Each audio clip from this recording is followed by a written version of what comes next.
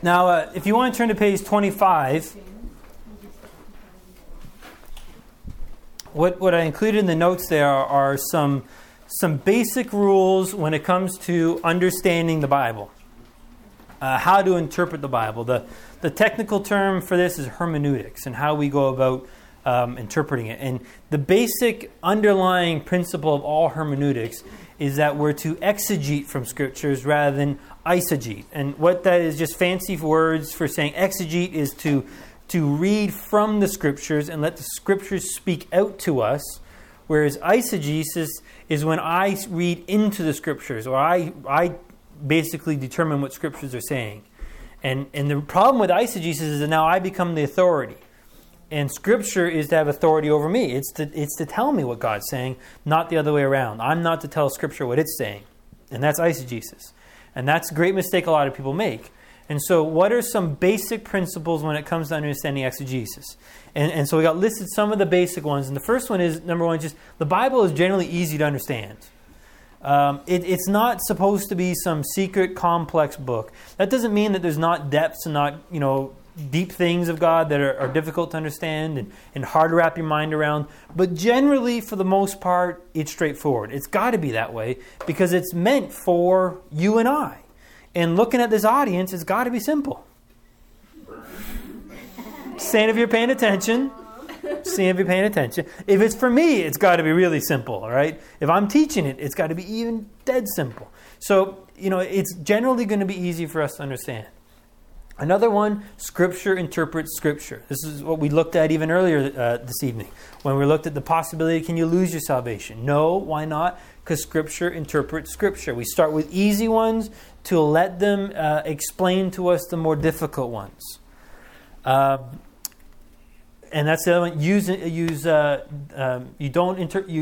interpret difficult passages with easier ones. The next one is taking into account the literary genre of the Scripture. Understand there are many different forms in Scripture. There is narrative. That's what the Gospels are. They're telling us stories. There are some historical ones. There is poetry. There are books of wisdom. There are books on teaching, the epistles. So there is many different forms of Scripture. And understanding, is Jesus, for example, telling us a parable, or is he giving us a command? Because if you don't understand the difference between those, you can get yourselves into trouble. For example, Jesus says, I am the door. If we don't understand that he's using an illustration or he's telling a parable, then if we say, well, Jesus is the door, that means he's got hinges and a door handle. And he swings on an axis. That's Jesus, because he's a door. Well, no, that's not what he's meaning. He means I'm the door. I'm the only way in. It's a parable. It's a picture. It's an illustration for us. So understanding then what is he saying will help us understand what the Bible is trying to get at. Another important one is doing a word and grammar study. We did that when we started looking at the word enlightened and tasted and even to fall away. What is the word saying? Are there different interpretations of the word? Are there other ways that the word can be understood? How did other authors use it? How did that same author use it in different passages? What did some of the secular writers use? How did they use that word? Because that, again, gives us some understanding of it. What is the verb use, if it's a verb? Is it aorist tense? Is it a future tense? And so forth. All gives us some understanding or greater understanding into the word that are being spoken to us. Sometimes it's helpful to understand what the passage is not saying, to rule it out. So, for example, we know in Hebrews 6, it's not talking about losing your salvation because we can rule it out with other scripture verses.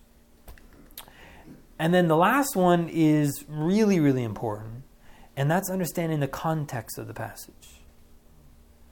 And this is something that I think many people neglect to do because they have such a narrow view on a verse. They just look at one verse in and of itself and they walk away from that one verse with the doctrine or theology. And what we need to do is take a step back and look at the passage in a whole and try to get a sense of the flow and the logic and what is the writer trying to convey to us before we can go in deeper and try to understand it.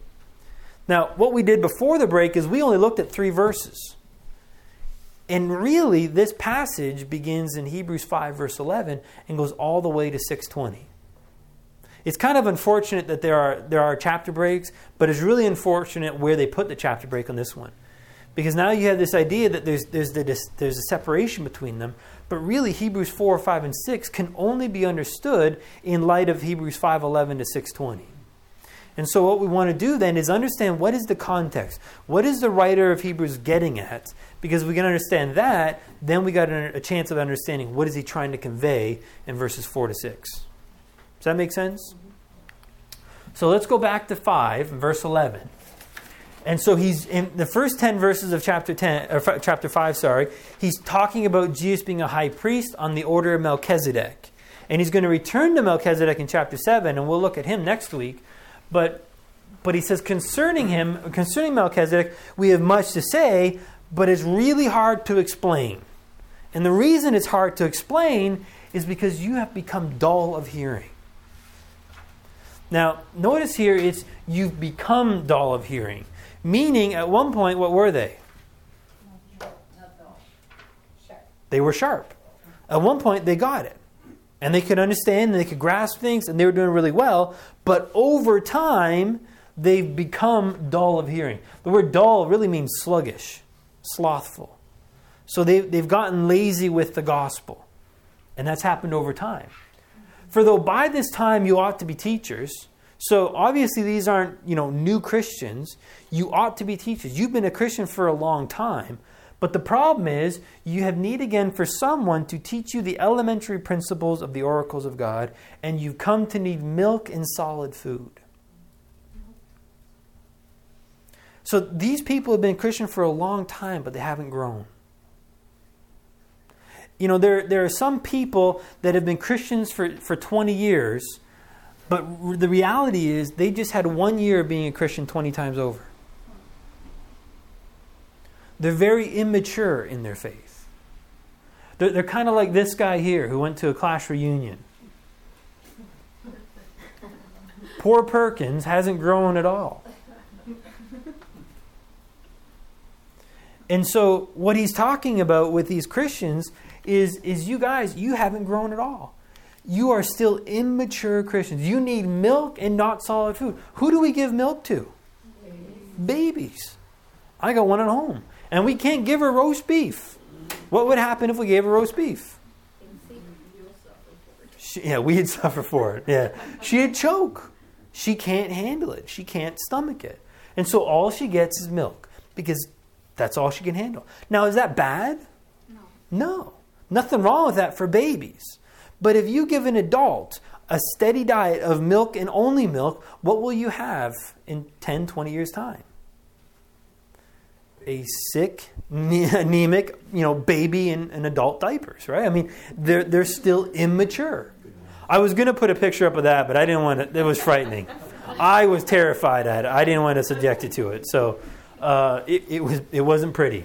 And so what he's saying is you need milk. You need the elementary things. For everyone who partakes of milk only of milk is not accustomed to the word of righteousness. So what's the solid food? This teaching, this word of righteousness. And in a succinct form of what righteousness is, this teaching of righteousness is really what we've talked about in the Exchange Life message truths. The fact that Jesus died and we died with him, we were buried with him, we were raised up with him as new creations, joined to him where he now lives in us. That's the teaching of righteousness. Why do I say it? Because he goes on to explain that in verse 14. But solid foods for the mature, who because of practice have their senses trained to discern good and evil. And the word evil would be better translated as worthless. So it's not contrasting with righteous living versus wicked, sinful living, holy versus evil in that sense, but really what is holy, what is of God, and what is worthless, what is of the flesh. And that's what he's getting at here. And he's saying the immature Christian can't handle this, can't understand this. And I see this often when I'm teaching people or when I'm counseling people, and we begin to explain to them the reality that Christ came to live in through us, and if that's not happening, then it's our flesh. It may be good-looking flesh, but it's still flesh, and therefore it is worthless. And inevitably, someone asks me the question, well, how will I know? How do I know if it's my flesh, and how do I know it's God? A valid question, nothing wrong with the question, an age-appropriate question, but it shows me that they're only used to milk. And that's okay, that's just where they're at. But it shows that they're not accustomed to the word of righteousness. They don't understand that there is a difference between good-looking flesh and Jesus living in you. They don't see the difference. They don't understand the reality, the dynamic life of Christ versus what they can do in their own strength in their flesh. But the mature Christian, he's able to see it. He's able to spot it. And I've seen it time and time again. As people grow and mature in this message, they stop asking me the question, how will you know? Well, why? Because now they know. They've come to enter in and understand who Jesus is and what he means to them and what he looks like in them. And now they hear his voice. And they know when it's their flesh and they know when it's Jesus. Because they've trained their senses to discern between what's good, what's of God, and what's worthless, what's of the flesh. Does that make sense? So the whole context here in the end of chapter 5 is talking not about losing your salvation, it's talking about growing up. I mean, even the imagery he's using babies versus adults. Now, is a baby any less a person than an adult? No. So it's not contrasting two different people, two different kinds of people, believers versus unbelievers. Instead, it's contrasting the same kind of person. They're just at two different stages on their journey. One's mature, one's not. So that's the point. That's what he's getting at. So then in verse 1, he says, therefore, because you're so immature, because you're so accustomed to milk, because you've become so dull and so slothful and so sluggish in your hearing, therefore, let's leave the elementary teachings about Christ and let us press on to maturity. See, what he's going to do is he's going to help them grow up. Rather than leaving them as babies and giving them milk, he's saying, let's get going. You've been a Christian for 20 years, but it's been 1 year, 20 times over. Well, let's get into grade 2. Let's advance this a little bit. And he's not saying let's leave the elementary teachings, have nothing to do with it anymore. It's more of the idea, let's build on it. You see, if you were a builder of a house and you built the foundation, and then after you finished the foundation, you built another foundation on top of that. And then you built another foundation on top of that. And then another foundation on top of that. What would you get? Too many foundations. A big concrete block that no one could live in. And it'd be worthless. So what he's saying here is now, we've built the foundation. We've laid the foundation. So stop building foundations. Get on with it. Begin to grow up. And then he explains what are those elementary things. What is the foundation? And what he does in the next 2 verses is he's going to show us 3 different couplets. So these things come in pairs. And so the first thing he's going to show to us is not laying again a foundation of repentance from dead works and of faith toward God. So the first thing here really is all about our salvation. Think about it. When you are a sinner and you come to see the need for salvation, you are repenting from your works. You're repenting from your sins, your own efforts to save yourself. That's the repentance from dead works. And you're now putting your faith in God. You're putting your faith toward God. So the first 2 are really just talking about the basic salvation message.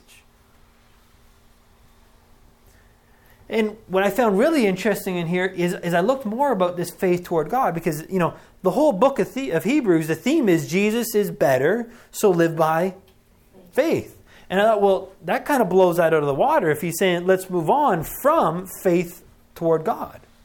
But I looked at this word faith, and what I found interesting is here faith is a noun.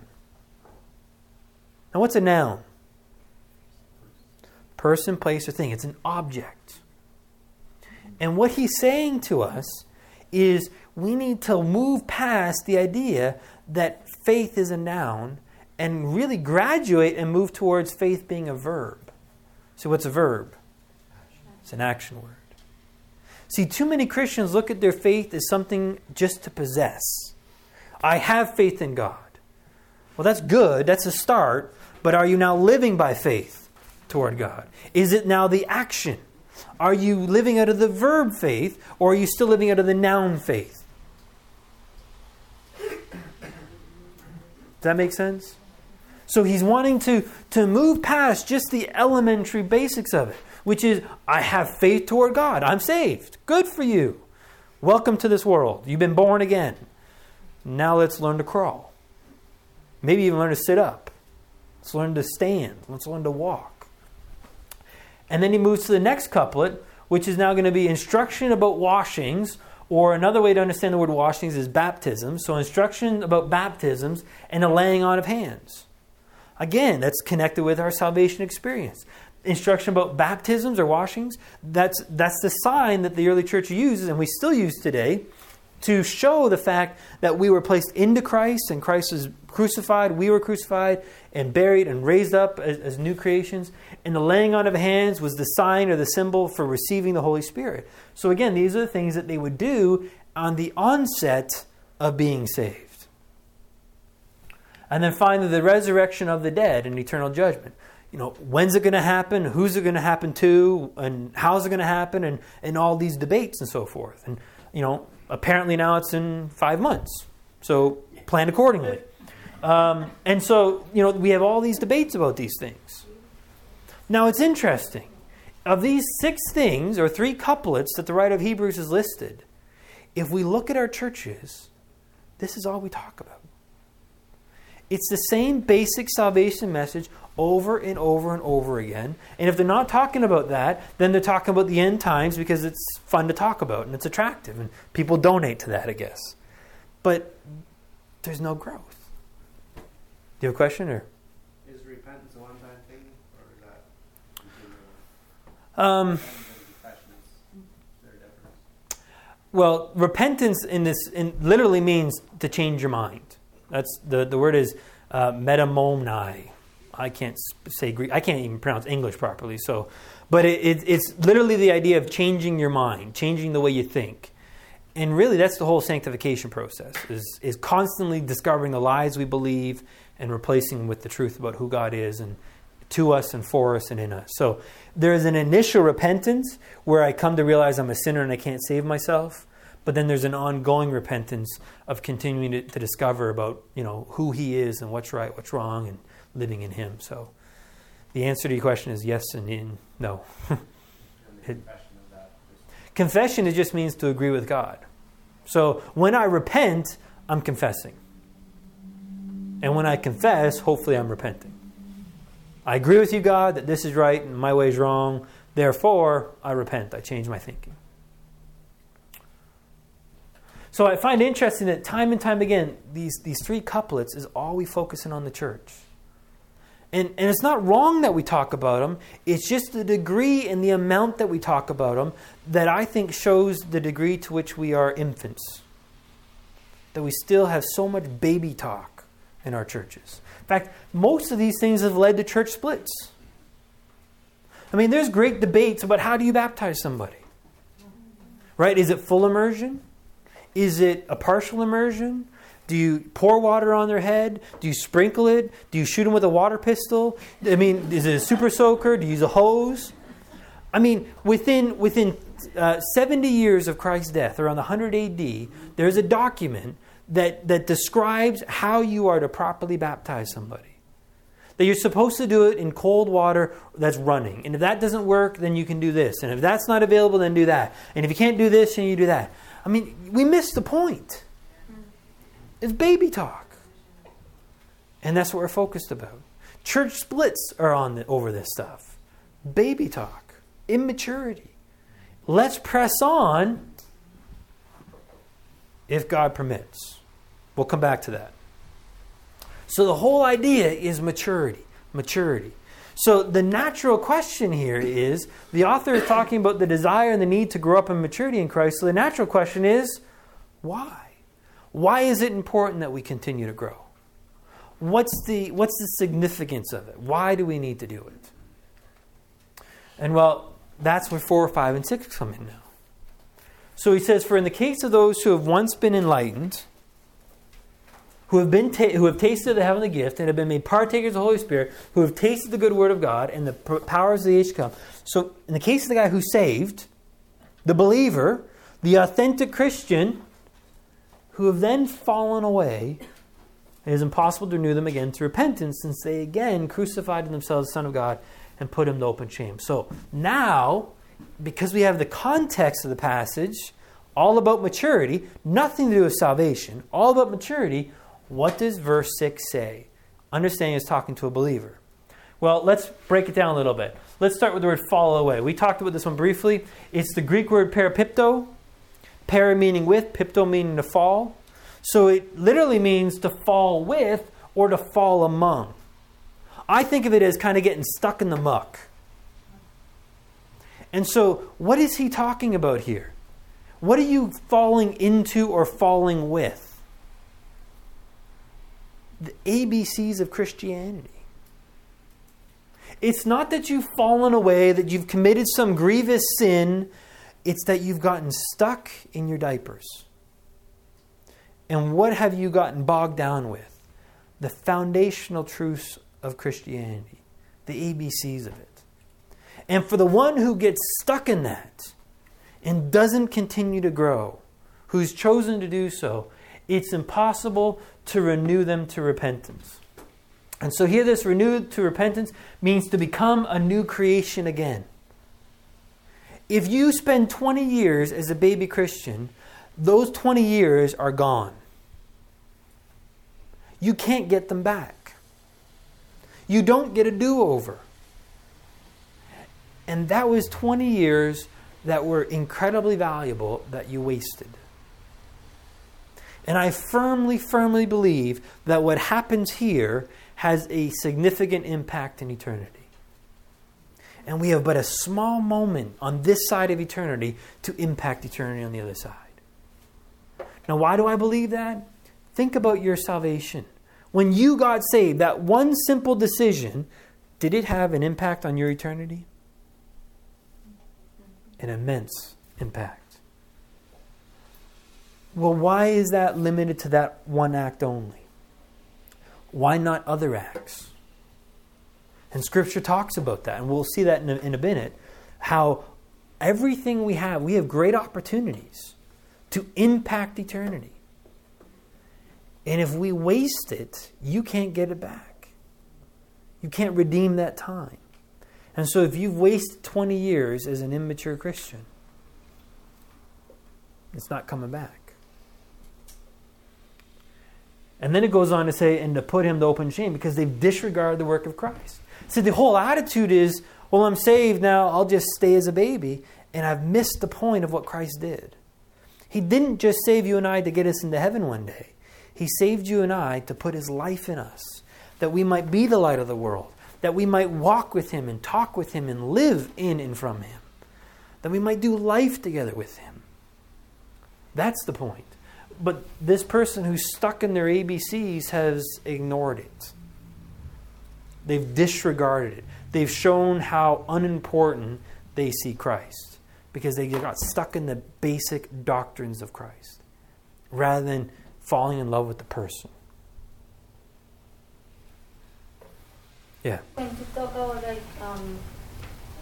having an impact on eternity, is that possible that for example, that it's because we are acting on our flesh or not following what Jesus wants us to do, that we miss the opportunity to share to others the truth? That's one example, but it may not even be that simple or that profound even. It just is at home with my girls. If I choose to live this way, stuck in the ABCs and the doctrines and missing out on Christ, I'm going to be living out of my flesh. And all those years I could be showing them Jesus, and instead I've just shown them me and how ugly I really am in my flesh. I've missed a golden opportunity to impart life and share life with my girls. Instead I've shared in my flesh. So a paraphrase, I think, of what Hebrews 6:6 is saying really is so, and then those that are getting stuck in the ABCs of Christianity, it's impossible to start all over again and redeem those wasted opportunities, for they disregarded the significance of the work of Christ in saving them. They missed the point. They got stuck in this basic way. That could be traditions too. And it could be the traditions, absolutely. Yeah. I mean, that's really what the baptisms and laying on of hands, those are the traditions. Absolutely, yeah.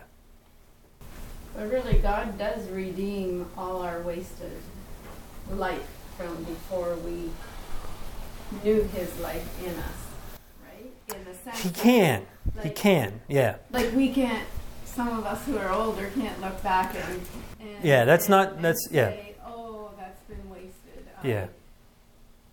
You know, I can't do anything about it, and I can't start all over again. No, and here's the other side of it, and we'll get to that in a second. It's not to make you feel guilty for all the time you've wasted. That's not it.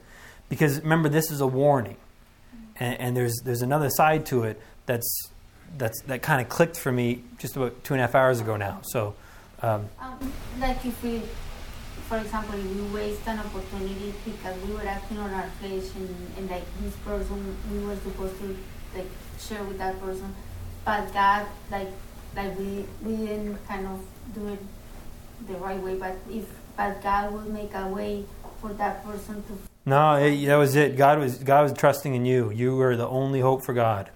No. Yeah, no, God's smarter than that. No, God doesn't need us. So that's not the point. Yeah, that's not the point. Because God's going to look after them. So we'll keep going, and I'll start to explain some more.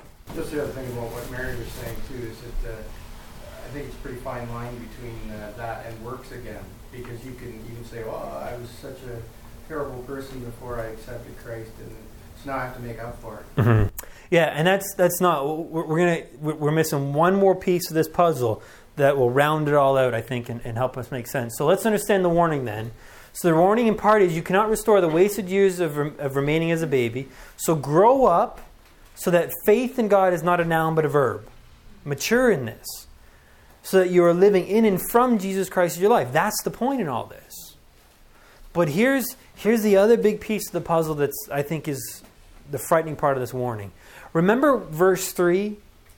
The part before that said this, so therefore leaving the elementary principles, and what the elementary principles were, repentance from dead works, faith toward God as a noun, baptisms and the many forms of it, and laying on of hands, and the end of days, and judgment, and so forth. Let's leave that aside if God permits.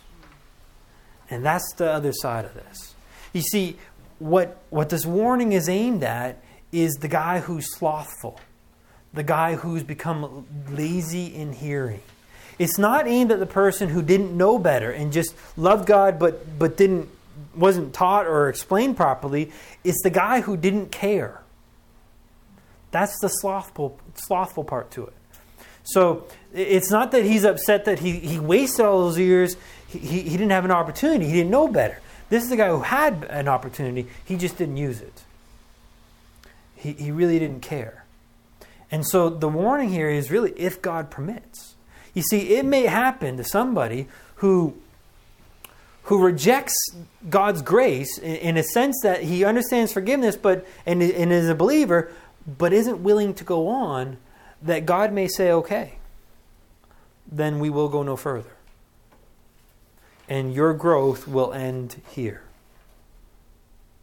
Remember that third soil?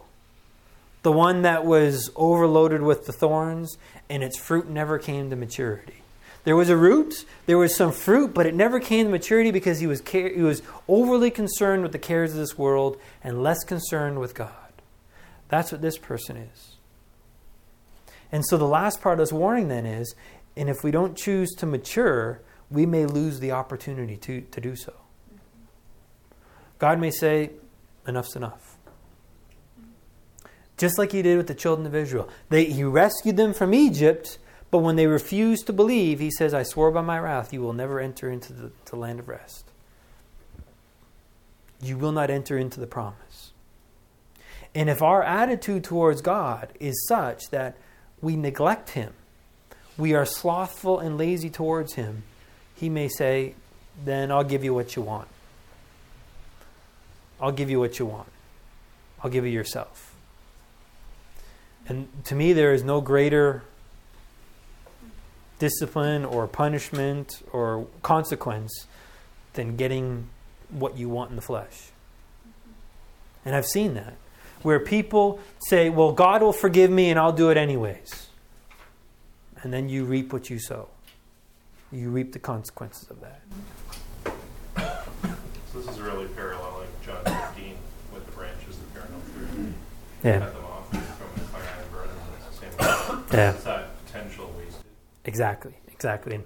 And so let's keep going, because that's actually what he's getting at now. So in the next verse now, because remember, we understand the context, how does it all fit and flow? So going on, verse 7, for the ground that drinks the rain, which often falls on it, and brings forth vegetation, useful to those whose sake it is tilled, he receives a blessing from God. But if it yields thorns and thistles, it's worthless and close to being cursed, and it ends up being burned. So there's no value to it. So he's discarding it. He's throwing it away.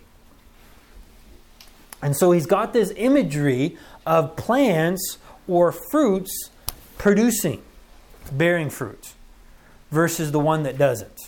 So the one who's trust in Christ brings forth vegetation, receives a blessing, but the one that doesn't, worthless, close to being cursed, it's not, but ends up being burned. So let's see, there's some similar passages that support this view. And we'll get to the one in John in a second. Just the magic of PowerPoint doesn't let me do that. But first one I want to look at is 1 Corinthians 3, verses 1 to 15. And let me read it to you. Here he says, and I, brethren, could not speak to you as spiritual men, but as to men of flesh, as to infants in Christ. I gave you milk to drink, not solid food, for you are not able to receive it. Indeed, even now you're not able, for you are still fleshly. So he's using the same imagery that we saw in Hebrews 6 or Hebrews 5. You are babies. You need milk. You're immature. And he's using the same thing here in Corinthians, the same idea. You're infants. You're a baby. You still need milk. Because why? You're not spiritual.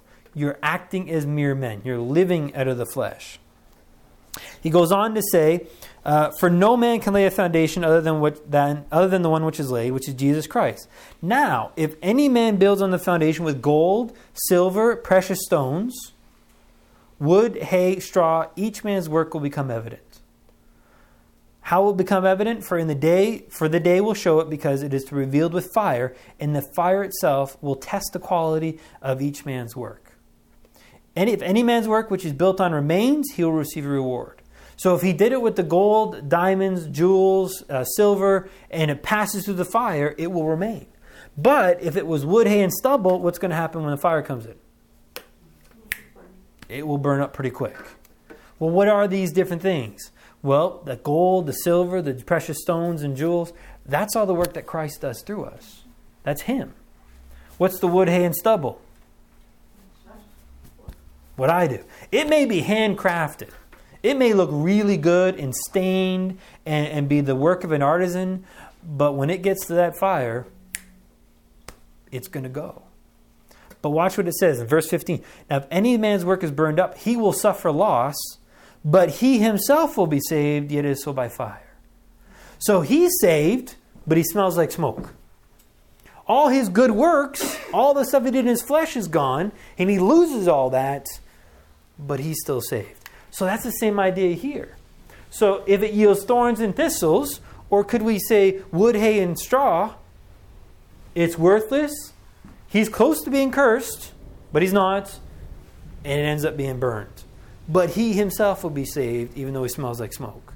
But the other one, who's trusting in Christ, the gold, the jewels, the precious stones, that will pass through the fire, bring forth vegetation, and he'll receive a reward. Do you see how that pattern fits it? Same idea. Now we get to John 15, 5 and 6, is what John was saying here. So in verse 5, I am the vine, you are the branches. He who abides in me and I in him, he bears much fruit. For apart from me, you can do very little. Is that what it says? You can do nothing. If anyone does not abide in me, rest in me, trust in me, live by faith in me, he's thrown away as a branch and dries up. If you live out of your own flesh, you will experience death. And so they're gathered up and they're cast into the fire and they're burned. And all your good works, all your energy, your flesh, good looking, bad looking, doesn't matter, goes up in a puff of smoke. In Jeremiah 17, 5-8, thus says the Lord, cursed is the man who trusts in mankind and makes flesh his strength, and whose heart turns away from the Lord. For he will be like a bush in the desert and will not see when prosperity comes. Why? So he's this. He's trusting in himself. He's trusting in his own efforts, his own resources. And so all he can produce is worthless wood, hay, and stubble. In a time of drought, he's got nothing. And so he's kindling wood. He's firewood. And it's just going to be all burnt up. In verse 7, it goes on in verse 6, but will live in stony wastes in the wilderness, a land of salt without inhabitant. Blessed is the man who trusts in the Lord, whose trust is the Lord. For he will live like a tree planted by the water, that extends its roots by a stream, and will not fear when the heat comes.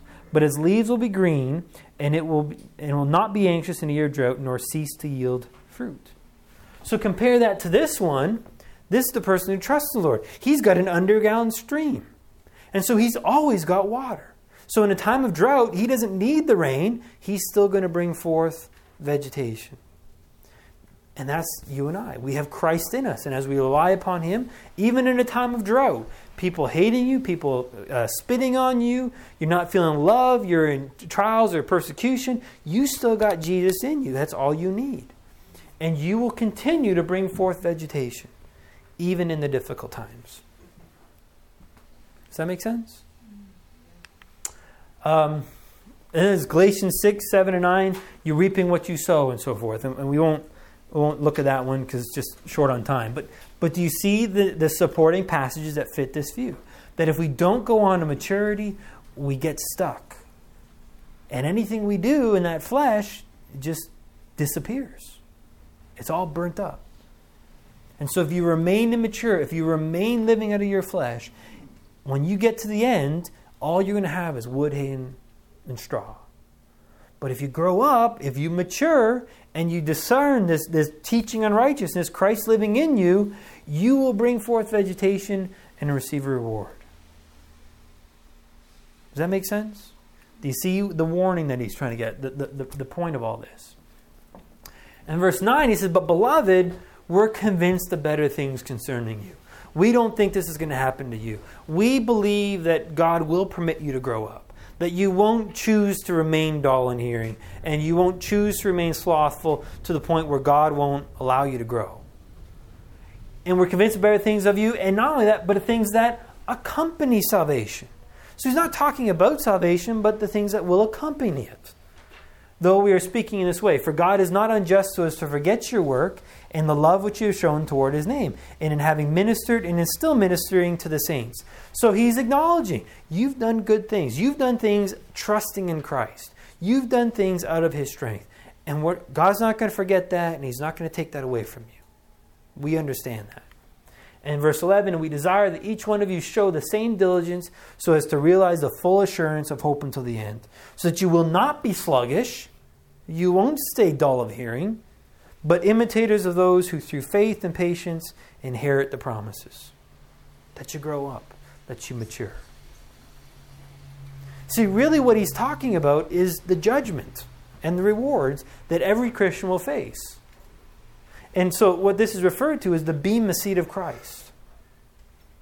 You and I will face judgment. It's interesting, it was supposed to be last Saturday, right, where judgment was supposed to come. Well, it wasn't supposed to be, but that's what this one guy thought. It was supposed to come on Saturday. And so this was the idea. And so at first, a lot of Christians got all excited. Judgment Day, good, we're going home. We're leaving this rock, and we're going to go see Jesus. And we're going to go see Jesus. And when we go see Jesus, there's going to be judgment. And so then a lot of Christians got scared of that. And they got frightened of it. Because look at what's judgment is talking about. In Romans 14:10, for we will all stand before the judgment seat of God, for as is written, as I live, says the Lord, every knee shall bow to me, and every tongue shall give praise to God. So then each one of us will give an account of himself to God. In Revelation 22, let the one who does wrong still do wrong, and the one who is filthy still be filthy, and let the one who is righteous still practice righteousness, and the one who is holy still keep himself holy. Behold, I am coming quickly. I don't think it's in 5 months that quickly, but maybe. And my reward is with me to render to every man according to what he has done. We're going to face judgment. We're going to give an account for the time that we spent here. And for a lot of Christians, when they think about this, terror begins to sink in.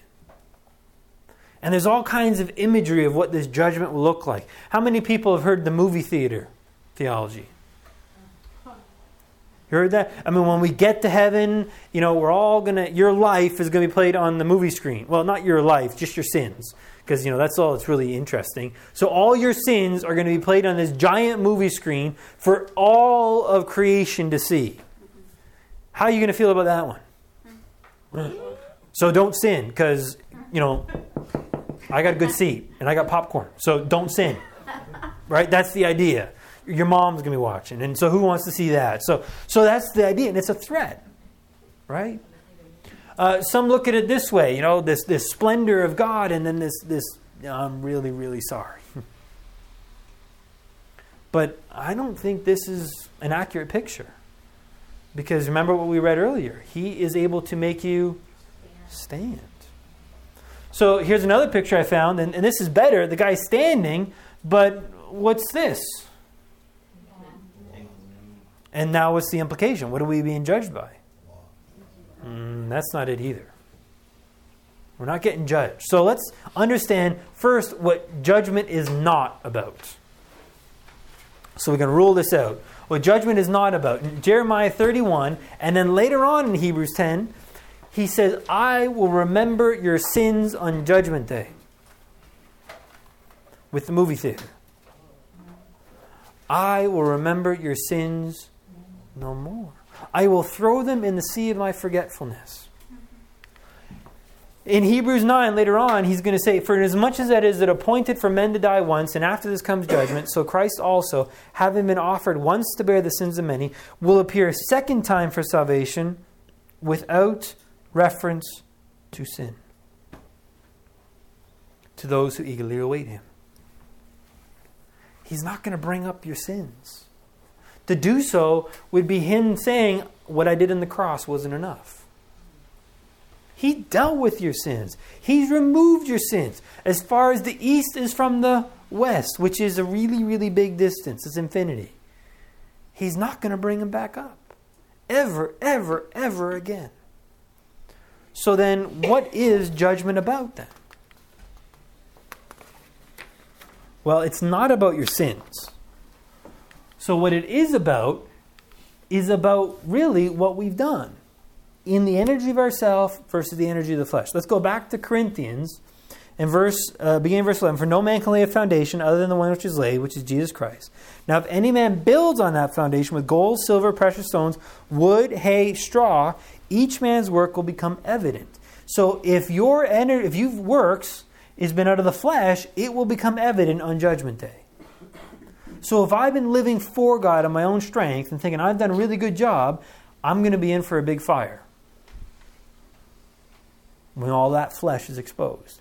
That's what it's exposing. Not the sins, but my good works in the flesh versus the works that Christ did through me. For each man's work will become evident the day that will show, because it is revealed by fire, and the fire itself will test the quality of each man's work. In other words, it will test the source. From me or from Jesus. If any man works for which he is built on remains, he will receive a reward. If any man's work is burned up, he will suffer loss, but he himself will be saved, yet so is by fire.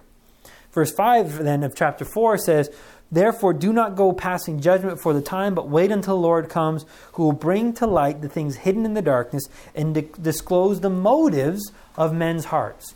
Was it me doing it in my own strength, or was it Jesus doing it through me? Then each man's praise will come to him from God. 2 Corinthians 5, 9 to 11. Therefore we also have as our ambition, whether at home or absent, to be pleasing to him. For we must all appear before the judgment seat of Christ, so that each one may be rewarded for his deeds in the body according to what he has done, whether good or bad. And the word bad really means to be foul or faulty or insufficient. It's of the flesh. Therefore, knowing the fear of the Lord, we persuade men, but we are being made manifest to God, and I hope we are made manifest also in your conscience. So live accordingly. Live out of the life of Christ. And the result is there will be reward. So what's being judged is the works of the flesh versus the works of Christ. That's what's being exposed. Does that make sense? So the Christian who's really a Pharisee, that will be exposed. The Christian who's trusting in Christ, that will be exposed. And then you will be rewarded accordingly. You will be rewarded with what passes through the fire. Is that what the parable of the talents speaks to in some degree? In some degree. Christians will do things in Christ. Yeah, in some degree. Although I think the talent one, the last one, is really talking about the unbeliever. Right. But to some degree, the guy with five got through. That's what he did for Christ. That's right. Rewarded based on that. Yeah. And that's what Christ did. And then the guy with 2, that's what Christ did through him. He got 2 more, and that was the reward. Yeah.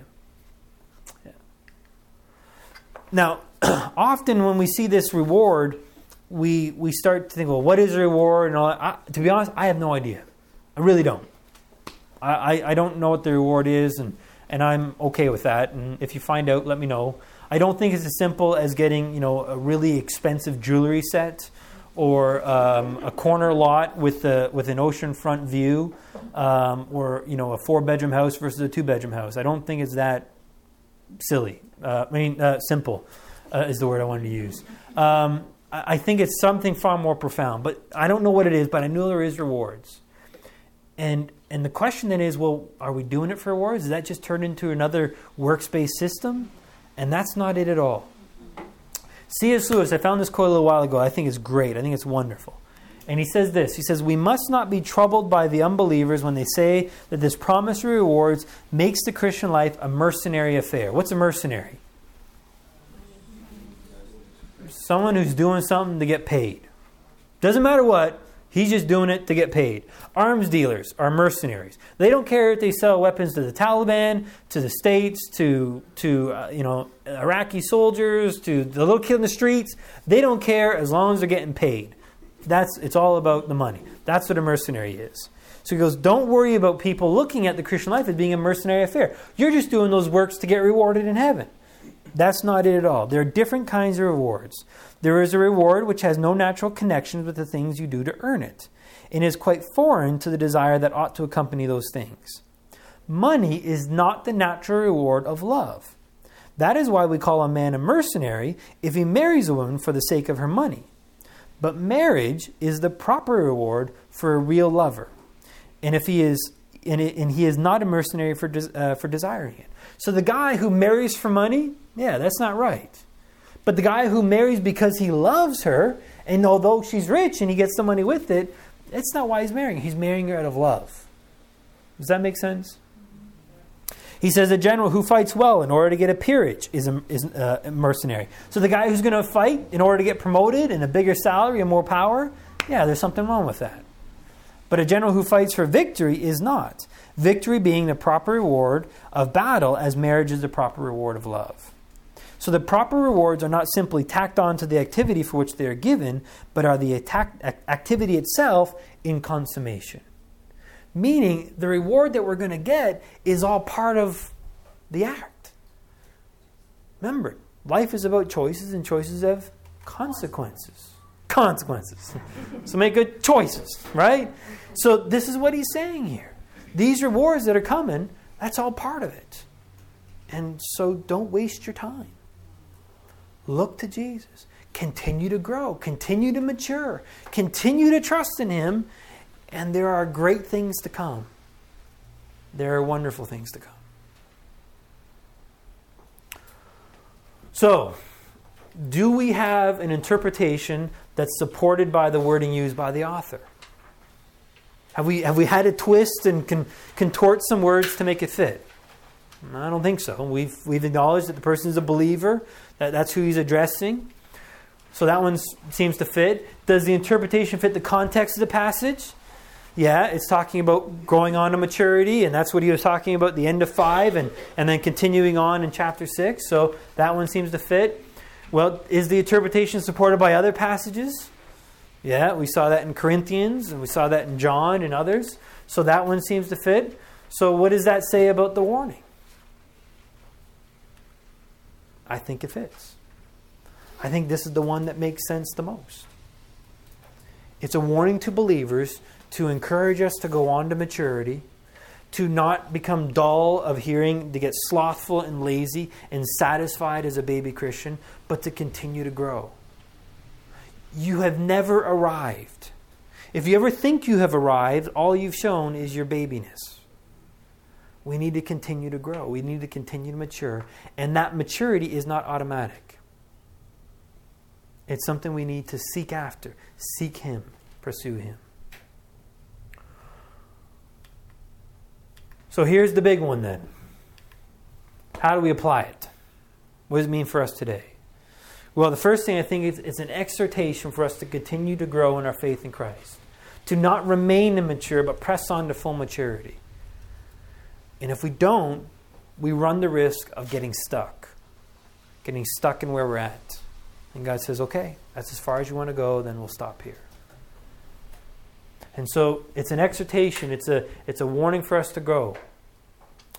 In Hebrews 5, 13 and 14, it talked about the practice of the life of righteousness, or the teaching of righteousness. For those who are familiar with it, they've trained their senses to understand what's of the Spirit and what's of flesh. So focus now on Christ living in you. Focus on living out of His life. Grow in that so that you'll be able to spot when it's your flesh or when it's Christ in you. So continue to mature. Continue to become more spiritual.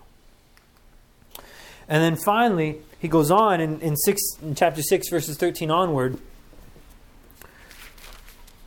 And let me read it to you. He says, so in verse 11, and our desire that each one of you show the same diligence so as to realize the full assurance and hope until the end, so that you will not be sluggish, be imitators of those who through faith and patience inherit the promises, the rewards and so forth. Now he's going to give us an illustration. Verse 13, for when God made the promise to Abraham, since he could swear by no one greater, he swore by himself, saying, I will surely bless you and I will surely multiply you.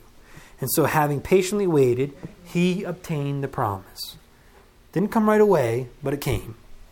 For men swear by one greater than themselves, and with them an oath given as confirmation is the end of every dispute. In the same way, God, desiring even more to show to the heirs of the promise the unchangeableness of His purpose, interposed an oath. He didn't have to make an oath, but He chose to. Why? For you and I. God swore by Himself so that you and I could have assurance of what?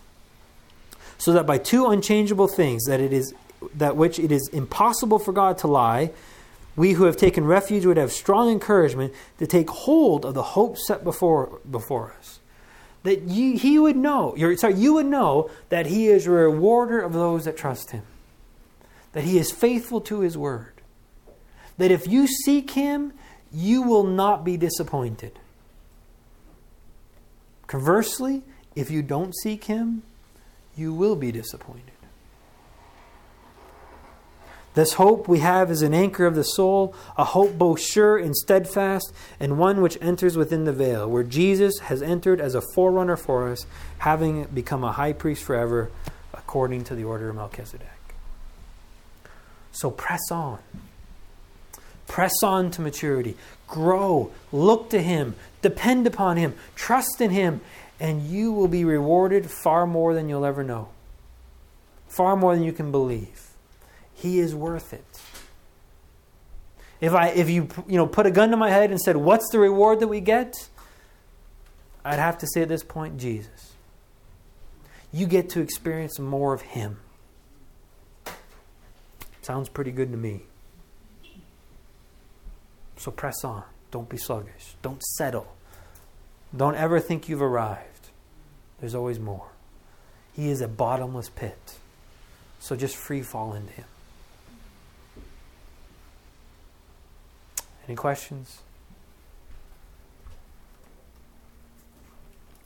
I don't know if this is a fair question, so if it's not, Ross, you can pass on it. But as you Excellent, I like that. Your study and Yes. you're taking in different interpretations, Mhm. there's probably, and I'm guessing, that there would be more material to support one interpretation than another. Was there a smaller portion that interpreted it in terms of maturity, going on to maturity? Oh yeah, the by far, the debate is: can you lose your salvation professing versus possessing? By far, that's probably about 90% of the material talking about those ones. So my guess is it's slim for those that believe about this is talking about going on to maturity. Yeah, Okay. very slim. Yeah, So and that's my hunch. and because we've zeroed in on 4, 5, and 6. Would that And- be because the majority of the people that are arguing about it are drinking milk? Yeah, maybe, yeah. They can't handle it. Don't know. Yeah, that's a big part of it. They don't have a greater understanding of this teaching on righteousness. Yeah, but when you see the context, you can't help but come to the conclusion that it's about going on to maturity, and so yeah, this fourth one is slim in terms of the number of people writing about it. The other two, those are the predominant views, but this is the only one that makes sense. This is the only one that fits with, proper biblical hermeneutics. And that's the thing. If we follow the simple rules, you'll come to the same conclusion about 98% of the time in Scripture. And then the other 2% of the time, they're just small variations.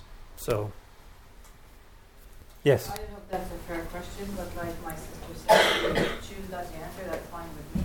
In Canada, do you feel that we're more on milk or we're more mature? Put me on the spot now, huh? No, it's not you. It's just I just want to know about Canada. Well, let me say this. Jesus says, "I promise you rest. I promise you joy. I promise you peace. I promise you strength. I promise you abundant life." Those are some of the things that Jesus has promised us. Taking a look at the church today, do we have all those things in abundance? We don't have a lot of peace.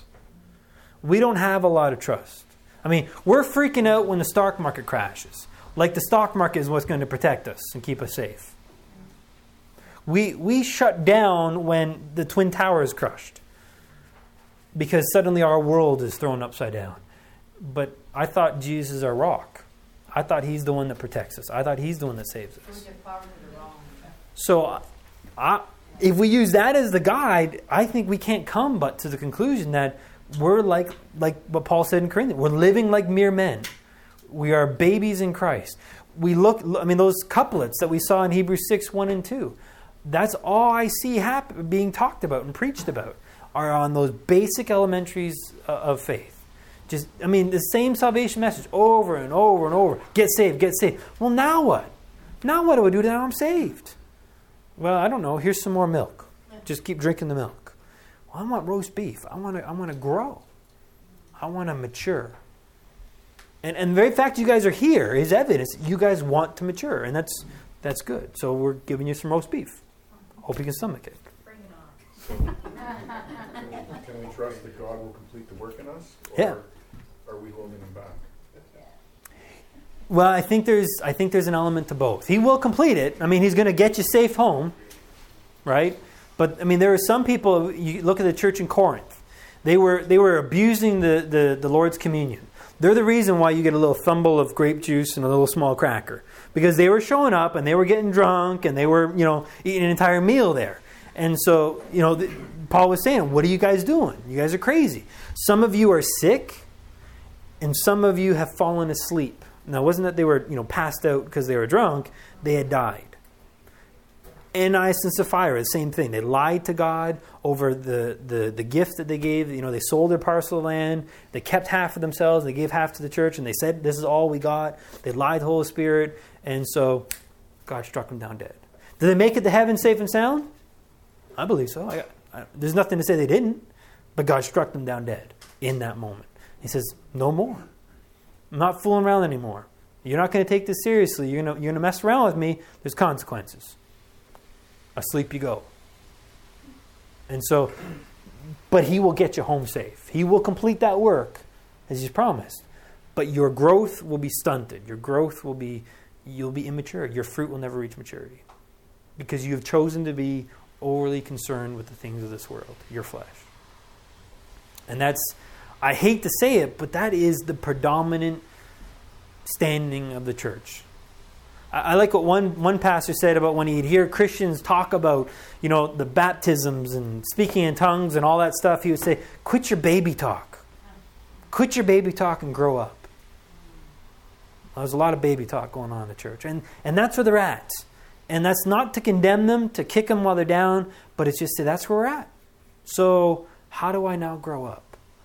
What do I now need? Give me some now solid food. Give me some pureed peas that are really cold and tasteless, but it's more than milk. And I'll eat that, and then I can graduate to Cheerios. And then I'll eat that, and then I can graduate to some pureed meat. But it's meat now. And then eventually I can get to the roast beef and the steak and pasta and wonderful food like that. And I can be that mature Christian. And the purpose of it is because we don't know our identity in Christ? Is that why people are at milk? It's more than just not knowing identity. They don't know the cross. They have half the cross. They know Jesus died for them, but that's it. They don't know that they were included in Christ. They died, they buried, they rose again, and Christ now lives in them. I remember I spoke to a pastor one time. I came up to him after a message, and I said, Pastor, how many Christians do you think know they died with Christ? And he said, I don't know. And I said, probably less than 10%. Would you agree with that? And he said, yep, I would agree. Less than 10% know that they died with Christ. My next question was, when are you going to preach on it? He says, I have no plans. Now, think about this. This is the truth that Paul says, I will boast in nothing except for the cross of our Lord Jesus Christ, where I was crucified unto the world and the world unto me. I've determined to know nothing except for Jesus Christ and Him crucified, the cross. That's what I want to boast about. That's what I want to glory about. And this pastor was saying, I have no plans to talk about it. And maybe because he was never taught that. So it's more than just not knowing identity. It's we don't have an understanding of the cross. We don't have an understanding of what Galatians 2:20 really means. We have the noun of faith, but not the action, not the verb.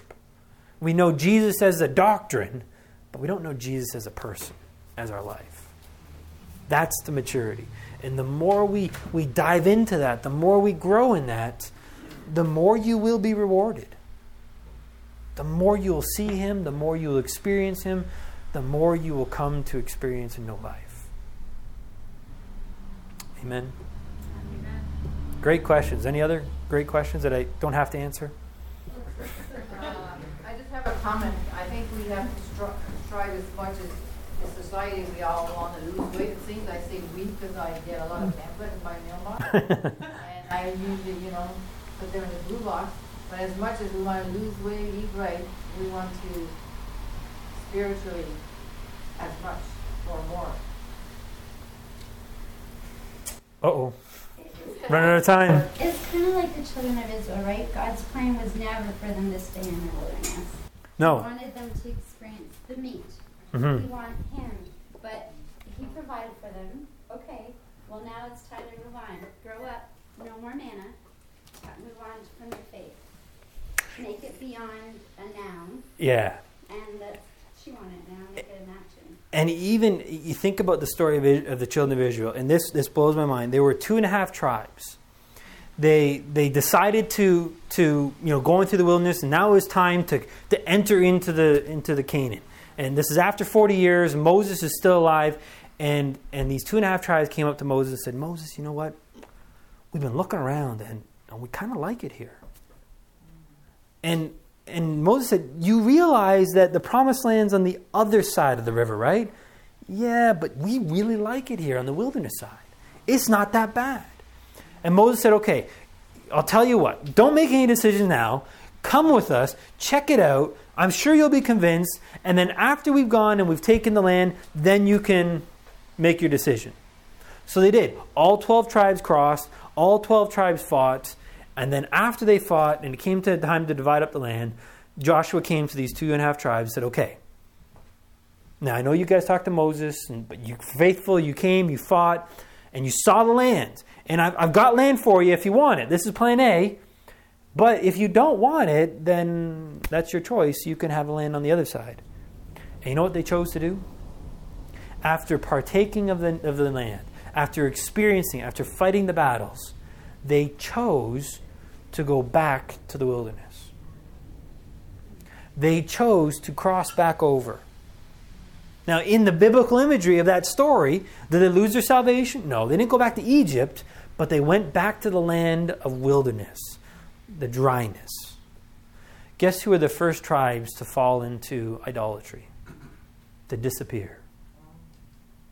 Those ones. You reap what you sow. And they chose not to enter into the abundance.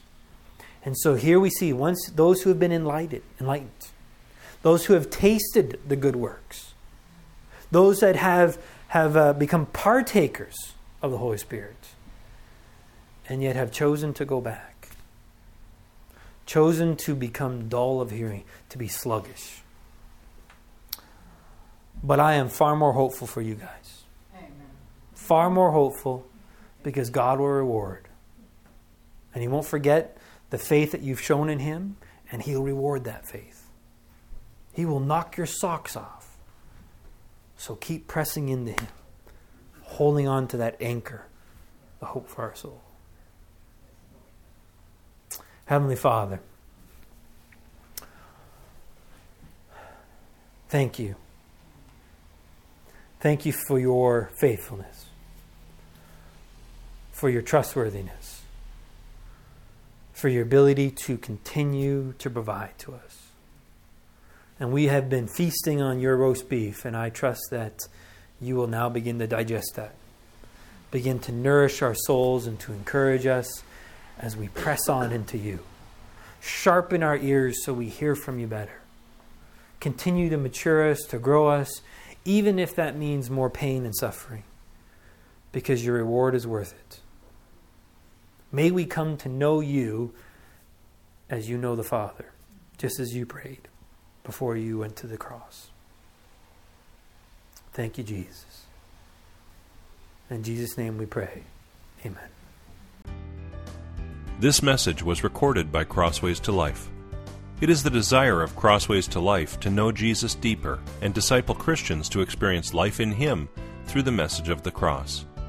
For more information about our ministry, upcoming courses and events, or how to contact us, please visit our website at www.crosswaystolife.org.